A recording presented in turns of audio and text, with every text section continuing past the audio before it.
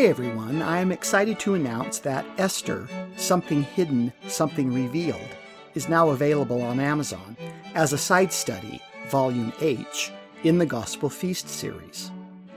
The book of Esther is a mysterious one. As written, it is a book with many contradictions. The name Esther means something hidden. It does contain several historical conundrums and a handful of mysteries.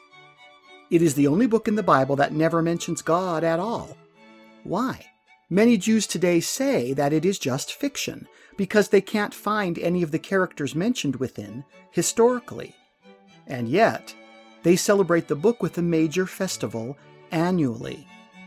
It is also one of the books that is required reading in the weeks before Passover every year, not by God, but by Esther herself.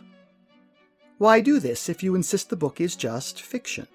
It is one of the only books that Joseph Smith made no corrections to, although he considered it to be historical. How is any of this possible? Esther reads as an eyewitness account, but then struggles with the simple logical issues and frequently contradicts itself in some very strange ways. How come? Considering that Esther became the most powerful queen of the world's largest empire, none of this makes any sense. Or does it? Despite the wonderful story, we are left with the puzzling questions. Who was King Ahasuerus? Who was Mordecai? Who was Haman? And actually, who was Esther? The answers may just surprise you. The book is not fiction, and in fact, all of the puzzling contradictions were put in place for a very devious reason, and not by Esther. Join us on this astounding historical reconstruction and be amazed at what Esther really tried to do, and how, had she been able to accomplish what she had tried, your life would be very different right now. You think you know the book of Esther? Are you sure? Let's feast on the Word of God together and see what a woman of God can do when she really puts her mind to it. It also might make an incredible Mother's Day gift for the ladies in your life. Happy Mother's Day.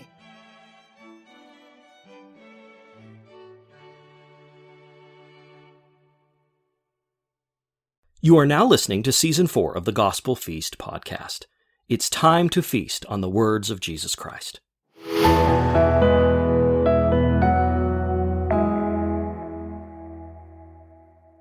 We are continuing our in-depth and incredible journey into the little book of Zechariah. We have been exploring a series of visions the young prophet had and have been discovering how they relate to our day also. It is just proof that the word of the Lord is really one eternal round. The good advice he gives us and the fair commandments he has given us are as useful and fruitful to those struggling in the captivity of ancient Babylon as those today struggling under the weight of our modern great beasts and world governments. So let's start listening. Zechariah's series of visions had opened with 4 horsemen. 4. Remember your Eastern thinking. Why is that important? The same 4 that John the Beloved saw in vision on the Isle of Patmos. The 4 horsemen rode mounts of white, red, pale, a greenish yellow, and black horses. They had been sent by the Lord to survey the nations and return, bringing him word about their status. When we see them again, they are outfitted now with chariots, and they are ready to battle at the Lord's command. Zechariah 6:1. And I turned, and lifted up mine eyes, and looked, and behold, there came 4 chariots out from between 2 mountains, and the mountains were mountains of brass. To Easterners, mountains are places of the Lord's protection and safety. As such, they can be symbols of the temple. These are made of brass. Brass was understood in the East to be judgment. Brass is a strong metal. It is made strong through trial, but once proven, it is ready for the Lord's use in judgment. You will note that these 2 great mountains are made of brass. One hears echoes of John again, when the Lord comes out of his temple in the heavens to judge the nations of the earth. In the first chariot were red horses, and in the second chariot black horses. And in the third chariot, white horses, and in the fourth chariot, grizzled and bay horses. Note the same 4 colors as John's Apocalypse. Chariots were the symbol of serious and skillful warfare. Chariots meant that you were playing to win. Why 4? These travel the fallen earth, meting out justice. Why not 5? Their commission is not one of grace and mercy. See how useful Eastern thinking is? Then I answered and said unto the angel that talked with me, What are these, my Lord? And the angel answered and said unto me, These are the 4 spirits of the heavens, which go forth from standing before the Lord of all the earth. The black horses, which are therein, go forth into the north country, and the white go forth after them, and the grizzled go forth toward the south country. Here they are given their assignments upon the earth. Black and white are to go north. Thus death and victory for the direction of Jerusalem's greatest vulnerability. This seems to leave red and pale, war and disease, for the south countries, but instead only the pale horse, disease, is mentioned. And the bay went forth, and sought to go that they might walk to and fro through the earth. And he said, Get you hence, walk to and fro through the earth. So they walked to and fro through the earth. Then cried he upon me, and spake unto me, saying, Behold, these that go toward the north country have quieted my spirit in the north country. Red is missing here because war is not part of the Lord's punishments at this time. The horsemen say as much when they say that all the world is at rest. The greatest rabbis of Israel have studied these verses, and in the end have to admit that their explanations are not satisfying. A few have had to admit that the words used in verse 7 are words of great antiquity, and the meanings are not clearly understood. Either way, when disease makes the request to journey to and fro, he is given permission. Black and white's presence in the north serve to quiet the Lord's Spirit in regard to issues in the north. All of these warriors and their war horses have their effect. They give the nations something other than Israel to worry about. In the relative distraction of the nations, the rebuilding of the temple can continue. We read, And the word of the Lord came unto me, saying, Take of them of the captivity, even of Heldai, of Tobijah, and of Jedediah, which are come from Babylon, and come thou the same day, and go into the house of Josiah, the son of Zephaniah. Then take silver and gold, and make crowns, and set them upon the head of Joshua, the son of Josedek, the high priest. Here the prophet is told to gather gold and silver from the Jews returning from Babylon, and use it to continue the work of the Lord's house. And speak unto him, saying, Thus speaketh the Lord of hosts, saying, Behold the man whose name is the branch, and he shall grow up out of his place, and he shall build the temple of the Lord. Even he shall build the temple of the Lord, and he shall bear the glory, and shall sit and rule upon his throne. And he shall be a priest upon his throne, and the counsel of peace shall be between them both. And the crowns shall be to Helem, and to Tobijah, and to Jedediah, and to Hen, the son of Zephaniah, for a memorial in the temple of the Lord. And they that are far off shall come and build in the temple of the Lord, and ye shall know that the Lord of hosts hath sent me unto you. And this shall come to pass, if ye will diligently obey the voice of the Lord your God. This serves again as a symbol of one eternal round. The high priest, supported by the people, is Yeshua. As he stands ready to accept the sacrifices of the people to prepare the holy house of the Lord, so shall the one from Nazareth, the place of the branch, do the same. The Lord can smile upon this moment because it is in some sense a rehearsal for a greater moment when the actions will be repeated, but in holiness. These rehearsals do and will yet stand as lessons given at the hand of our all-seeing, teacher of righteousness, who will soon walk among us again. Zechariah 7:1. And it came to pass on the 7th day of December, in the year 518 BC, being the 4th year of King Darius, and the word of the Lord came to Zechariah. When they had sent unto the house of God Sherezer and Regemelech, and their men to pray before the Lord, and to speak unto the priests which were in the house of the Lord of hosts, and to the prophets, saying, Should I weep in the 5th month over the temple, separating myself, as I have done these so many years? The point here is an interesting one, both for what the people are asking, as well as for what the Lord replies to their inquiry. Festivals and feasting in Israel were understood by them to be rehearsals, where they prepped for the great day of consummation, when the God of all would return to take Israel unto himself as bride and save mankind. When they lost Solomon's temple due to their wickedness, some of their days of celebration were turned into days of mourning. Fasting is not as good as feasting. This is the point which the elders of Judah made to the Lord during his earthly ministry, when it was learned that the disciples were not practicing the mourning rites in the days of Jesus. Here is the event as recorded by Peter in the testimony of Mark. Mark 2:15. And it came to pass that as Jesus sat at meat in his house, many publicans and sinners sat also together with Jesus and his disciples, for there were many, and they followed him. And the disciples of John the Baptist and of the Pharisees used to fast.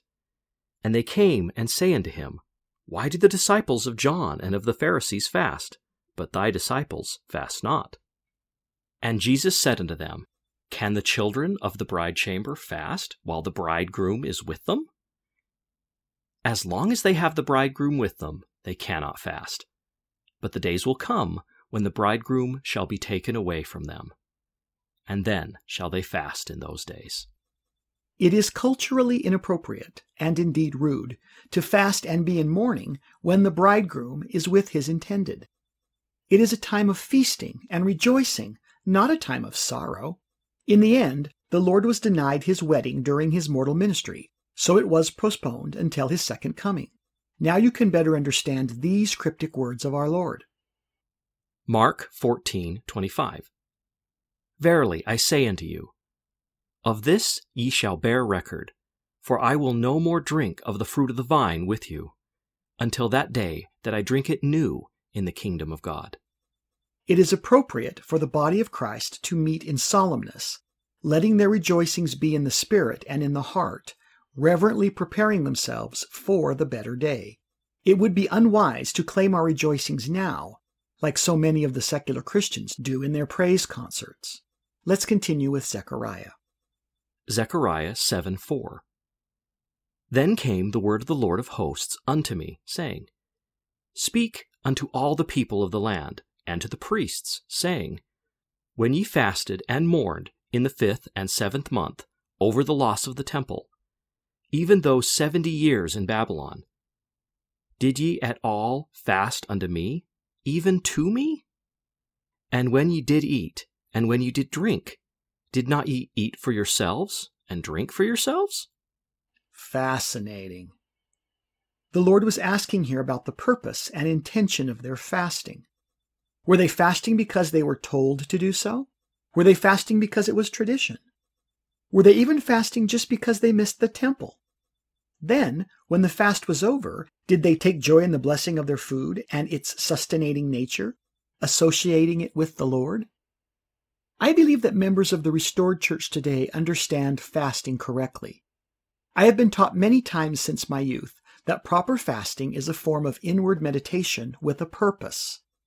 Fasting, when done with a prayerful heart and with a desire to commune with God, has the power to change lives, conquer the flesh, and open the windows of heaven.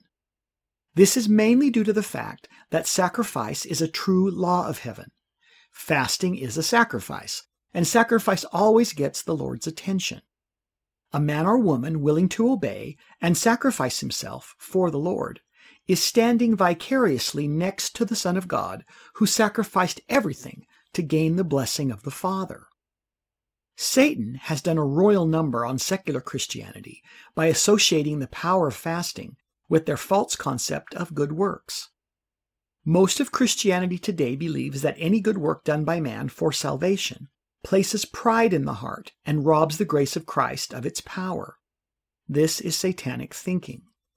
The Scriptures clearly teach that good works, as ordained by God, give man access to the grace of Christ. This is clearly taught in the Holy Scriptures. It was clearly understood until the great apostasy destroyed the authority of the Catholic Church and Martin Luther reinterpreted the Bible to say that grace alone was needed. Many of God's children will discover Satan's ruse much too late. But back to Zechariah.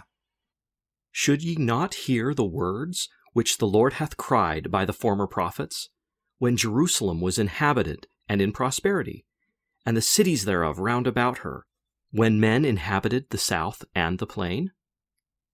This is once again a call to remembrance, as in the first vision. Prophet after prophet had warned Israel for 500 years, and yet the people were surprised when the word of the Lord came to pass. What are the warnings of our day, and what are we growing tired of hearing? The Lord here recounts the past. This is history that is known to Judah. It also stands as justification for all the trials that have come upon a people so blessed of the Lord. And the word of the Lord came unto Zechariah, saying, Thus speaketh the Lord of hosts, saying, Execute true judgment, and shew mercy and compassion every man to his brother. And oppress not the widow, nor the fatherless, the stranger, nor the poor, and let none of you imagine evil against his brother in your heart. The Lord's true commandments have always been short and simple and easily explained. 10 commandments that can fit onto a 3x5 card and slipped into your wallet, and yet. But they refused to hearken, and pulled away the shoulder, and stopped their ears, that they should not hear. Yea, they made their hearts as an adamant stone, lest they should hear the law, and the words, which the Lord of hosts hath sent in his Spirit by the former prophets. Therefore came a great wrath from the Lord of hosts. The English translators had no idea what to do with this verse, and so they chose to go with the spirit of the message, that the people hardened their hearts like stone and would not soften their wills, that the Lord might teach them. Here is what the Hebrew actually says. And they made their hearts as hard as a shamir worm, in order not to listen to the Torah and to the words of the Lord of hosts, sent both through his Spirit and by his earlier prophets. A shamir what now? Rabbinic tradition holds that there is a worm, an actual living thing, called a shamir, that the Lord created, which is capable of splitting solid stone. The Talmud says that Moses had one, and that it engraved the stones of the ephod. Solomon had one for use in cutting the temple stones to exactness.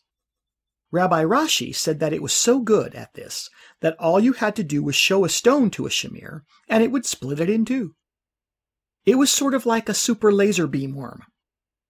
As strange as this sounds to modern ears, there is a very peculiar picture of one carved in a relief in the ruins of the Temple of Dendera in Egypt.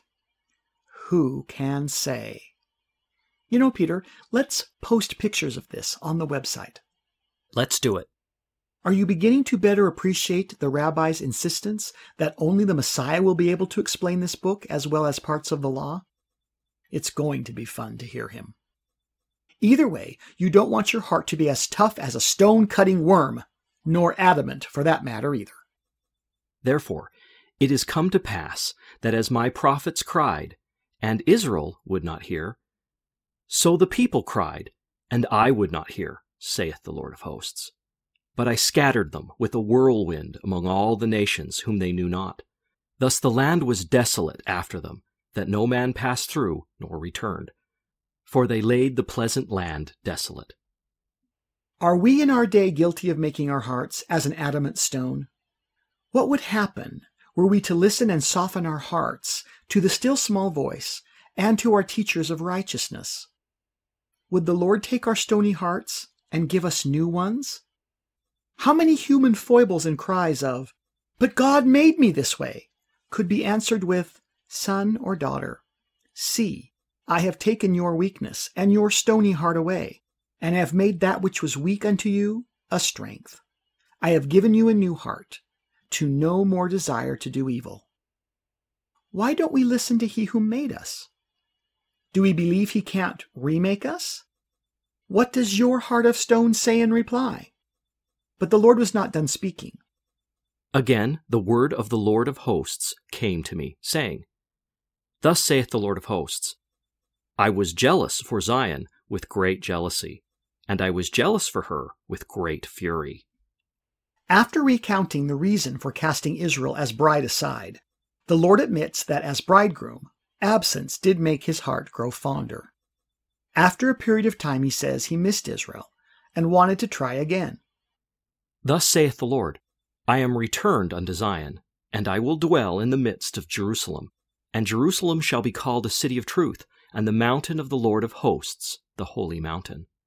Thus saith the Lord of hosts, There shall yet old men and old women dwell in the streets of Jerusalem, and every man with his staff in his hand, for every age. And the streets of the city shall be full of boys and girls playing in the streets thereof. A beautiful picture of family and peace. Old and young, grandpa and granddaughter, all happy again. As impossible as it may have sounded, starting at the ruins of a once mighty city, it was possible, and more. It would yet come to pass. Thus saith the Lord of hosts, If it be marvelous in the eyes of the remnant of this people in these days, should it not also be marvelous in mine eyes? Saith the Lord of hosts. Behold, I will save my people from the east country and from the west country, and I will bring them, and they shall dwell in the midst of Jerusalem, and they shall be my people, and I will be their God, in truth and in righteousness. The best was yet to come, but there were things that this generation needed to do to prepare for it.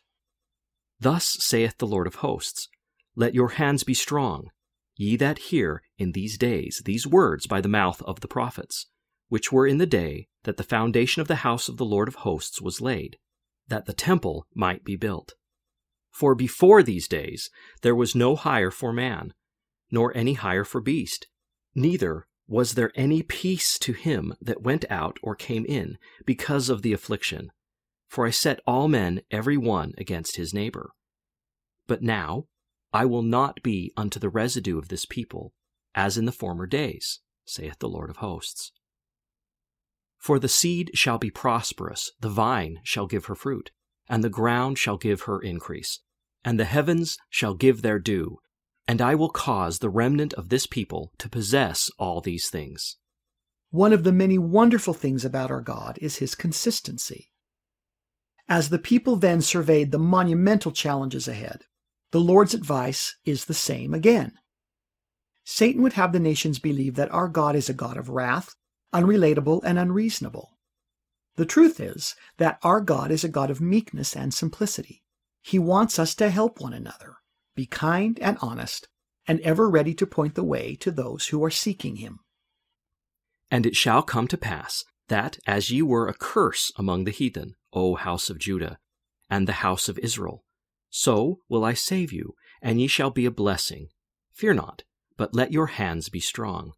For thus saith the Lord of hosts, As I thought to punish you, when your fathers provoked me to wrath, saith the Lord of hosts, and I repented not, so again have I thought in these days to do well unto Jerusalem, and to the house of Judah.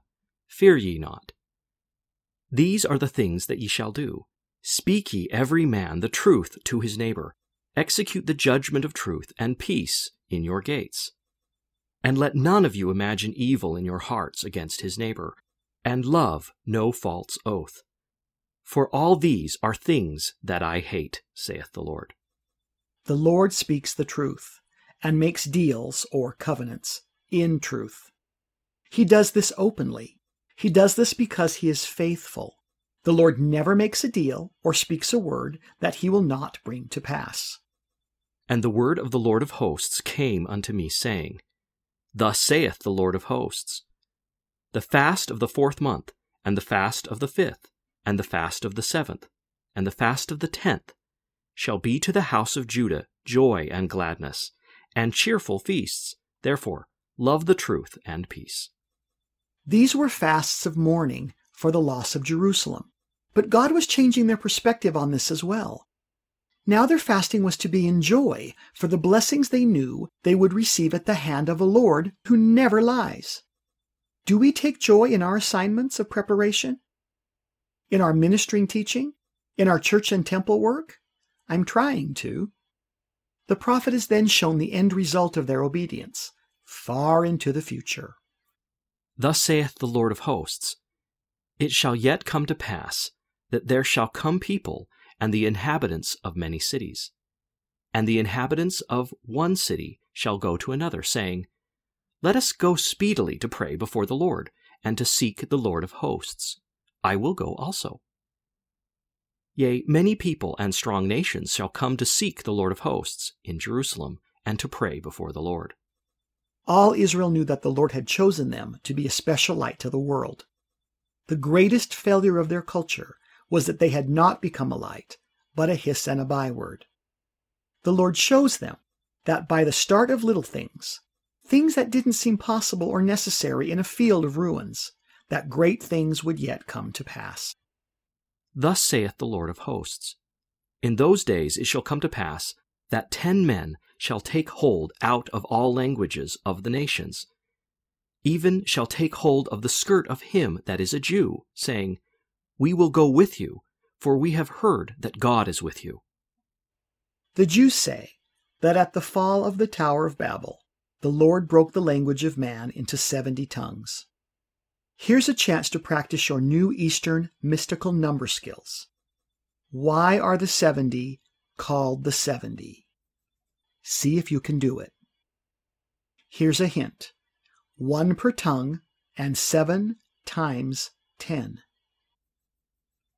Each of these 70 clans will send 10 men who will search out a Jew of Jerusalem and say, Can we go with you to Jerusalem? We know that God is with you there. That will bring joy to so many faithful Jews who know that they were born to be that kind of light and example, instead of being seen as a mockery. Thus, despise not the little things. Get that temple built. Get your church duties done. God is with us. Wow, what an amazing feast. But we are not yet finished with this season in our series. So, until next time, may you too seek out the Lord. In his holy name, Jesus Christ. Amen.